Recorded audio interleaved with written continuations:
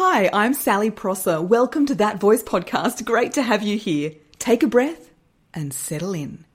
Practical tips and inspirational stories are coming your way to help you speak with more confidence, to grow your business, advance your career, and be done with public speaking freakouts. As a former TV journalist and company spokesperson, qualified speech and drama teacher, spiritual life coach, and TikToker, I know firsthand the power of using your voice with confidence. Let's go.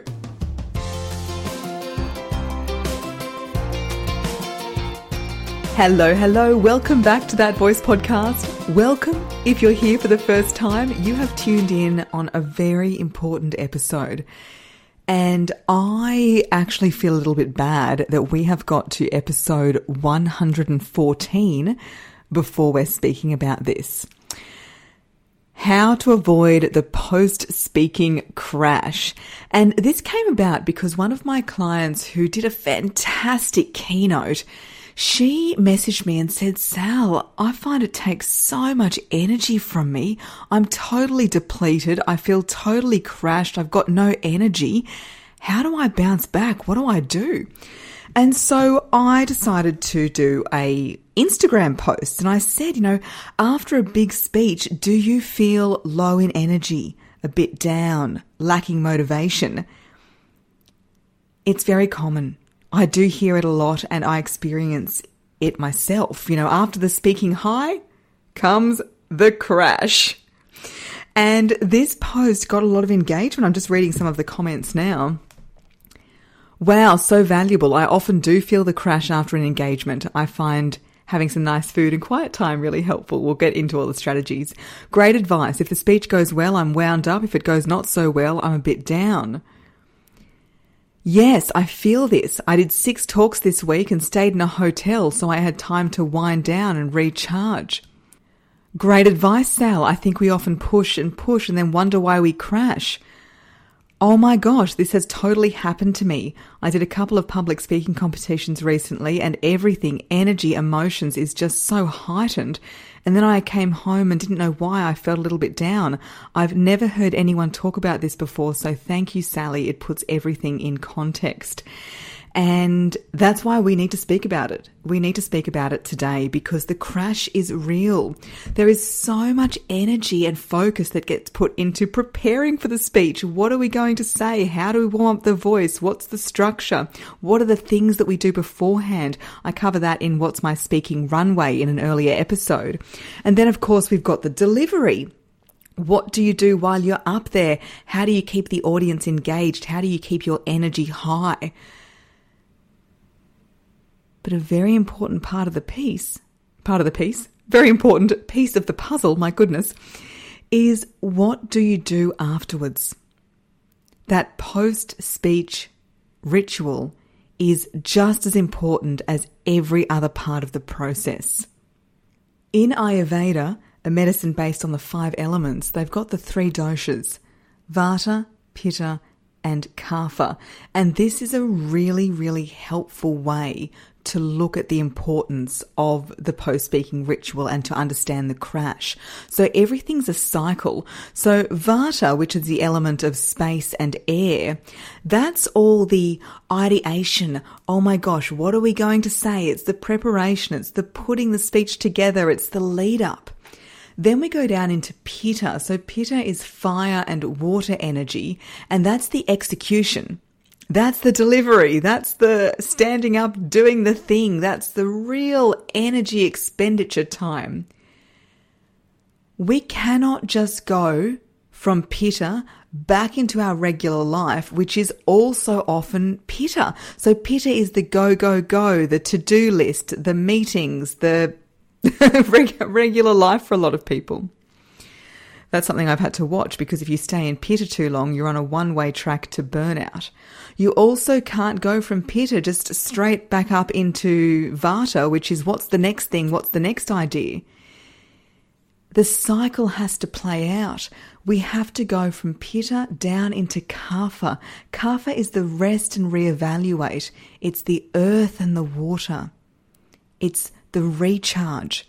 And this is what we really need to honour to avoid the post-speaking crash. Rather than think about it as a crash, we just need to honor it. It feels like a crash when we fight it and don't give it space and allow that cycle to play out. So the question to ask yourself is, after each speaking engagement, what are you doing to get back into your kapha? What are you doing to recharge? What are you doing to rest? And this is different for every person. It's also different depending on what time of day the speaking gig is. For me, I'll do things like clear my calendar. So if it's a workshop in the morning, I'll clear the calendar for the afternoon. If it's a speaking gig at night, I'll clear the calendar the next morning. And you might be like, oh, well, I can't do that. It's not realistic. Take charge of your own life. Take charge of your decisions. Have boundaries. Be strict, because it is so much more important that you can replenish your energy. If you're not replenishing your energy, you're going to have none to give once you go back out into the world. So clear the calendar. Can you put any self-care in? So schedule a massage, a facial, a float. Can you give your mind a break?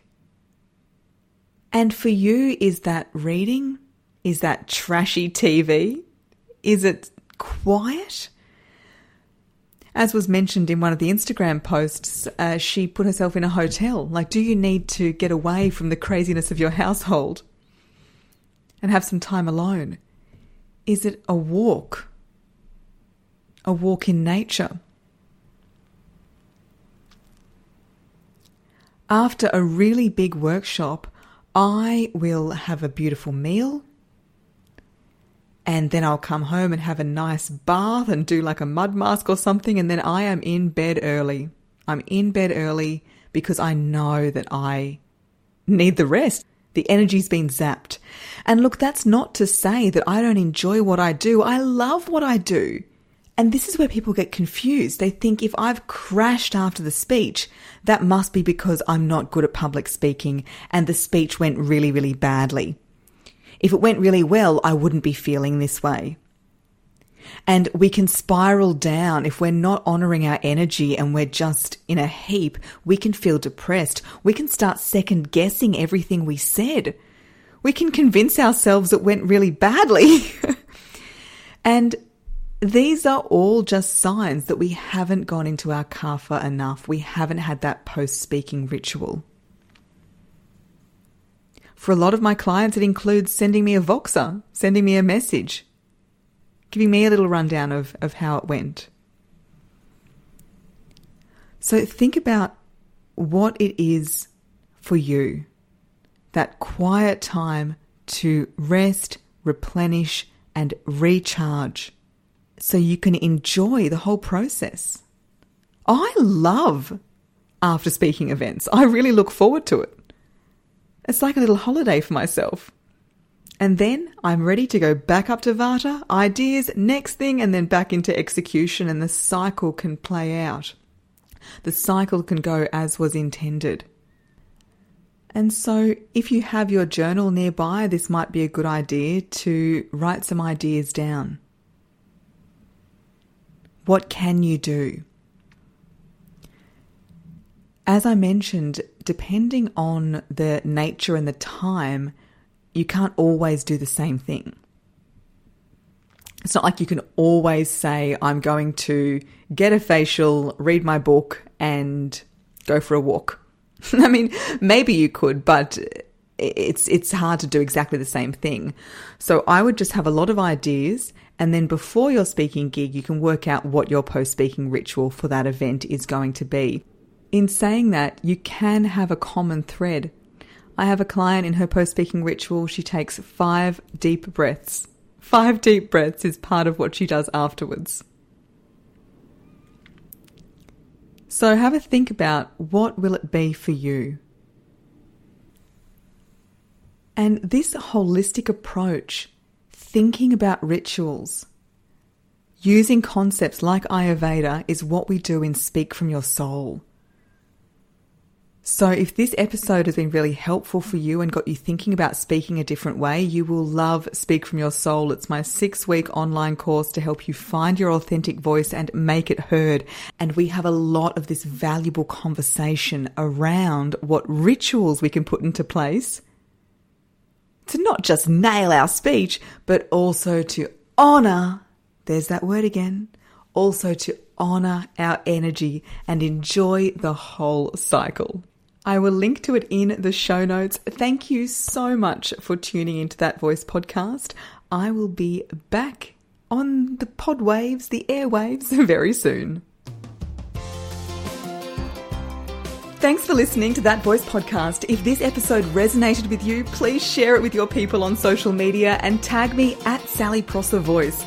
And for episode details straight to your inbox, leave your email at www.thatvoicepodcast.com.